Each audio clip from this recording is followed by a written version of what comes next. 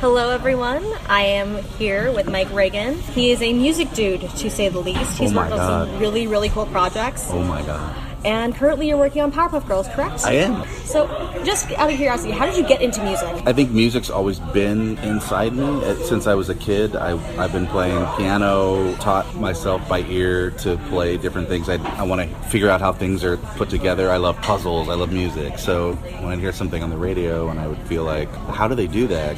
I'd want to go pick up an instrument and figure it out. What's the chord? What's the notes? Like that. And then through a series of meeting random people, got introduced to places to study music. So in 11th grade, I went to Hamilton High School Music Academy down in Los Angeles. And then from there, went to Berklee College of Music. And then from there, just kind of got seeded into what ended up being my first gig was sound design, doing sound effects design for feature films and video games. Mm-hmm. And that just kind of led into music opportunities. So, I guess when people say like, oh, you have the gift or you don't have the gift, I think it's more about the love that you have for music. Like you might not be able to play an instrument, but you might, if you love music, you might be able to mix music, or you might be able to supervise music or produce other people who can play instruments, things like that. One of your big things on your list of credits, which is incredible, is God of War. Yes. What was that like? Just because I've never played the game, but the music's awesome. Oh, thanks. That was an amazing opportunity. I've been doing music for Sony for a number of years, and when that came down the pike, it was amazing. I mean, working as a composer, so let's talk about the video game thing first. So working as a composer in video games, you don't get to see footage early on, so you're kind of writing blind. They might send you pictures, they might send you maybe some video or some little snippets, but they're really on lockdown, and God of War was very much on lockdown. If you wanted to see the game, you had to go to Santa Monica where they were making it to take a meeting and see what they were doing. And so before I went and saw the game, I was getting feedback from a music supervisor there who was kind of telling me, oh, it's a little too this, make it more like this, it's feeling too much of that, So, but you have nothing to go on other than a description.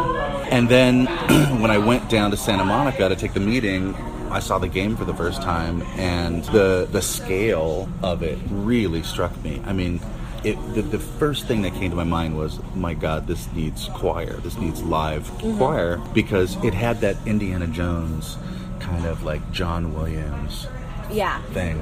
And so then I went home and I completely redid some tracks and sent them over, and they loved it. And then that kind of led to hiring a choir. To everything in that first game was synth. All the percussion, all the instruments, all the orchestra, everything was synth except for the choir. We recorded the choir at Signet Sound, which was the old Motown Hitsville in Hollywood.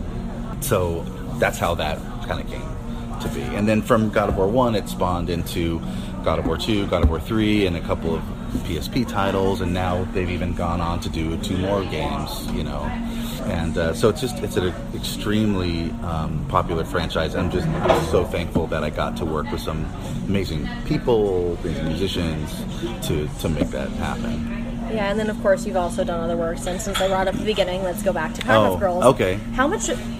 Since I actually haven't seen much of the new show because I just don't have time to watch TV anymore, how much influence does the original series have on you, if any? You know what I liked about the original series and actually the music from the original series was just like the basic.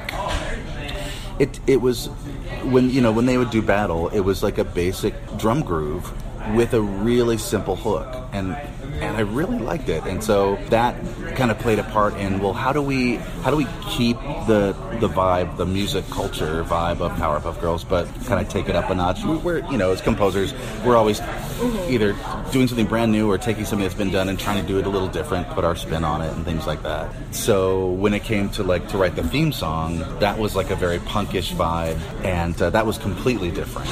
And so that was fun. And then in the score, we still take from the original in that we use a lot of drum grooves, but it's much more fleshed out with more orchestral instruments. Still has a lot of synth elements in it, but we kind of try to preserve it and then take it somewhere kind of new. So you kind of lift and then make it better. Yeah, or not better, just different. I'm just wondering, do you have any other projects besides Powerpuff Girls right now? I just finished a game that actually just came out, and it's called Hex Gambit. It's by these amazing game designers and coders. Their company is called One Man Left. This is probably my 5th or 6th game for them. And then I just finished the latest installment of Life is Strange.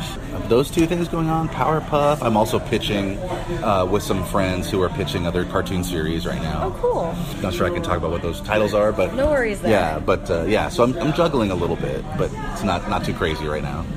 That's really impressive, though. Thank you so much for your time, Mike. I really appreciate it. Thank you. Thanks so much. This is fun.